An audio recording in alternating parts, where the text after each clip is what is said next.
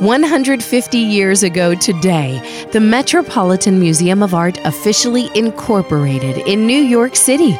Each year, more than 7 million visitors view the extraordinary variety of more than 5,000 years of art, much of it inspired by the Bible.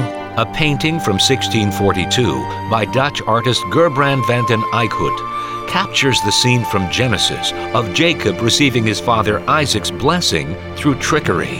From circa 1600, an oil painting by Annibale Carracci depicts Jesus approaching his cousin John to be baptized. From the 14th century, The Last Supper by Ugolina da Siena in tempera and gold on wood. And scores of sculptures, carvings, and graphic images of creation, miracles, and the crucifixion, all displayed in 3 buildings in Manhattan. Brought to you by Museum of the Bible in Washington, D.C.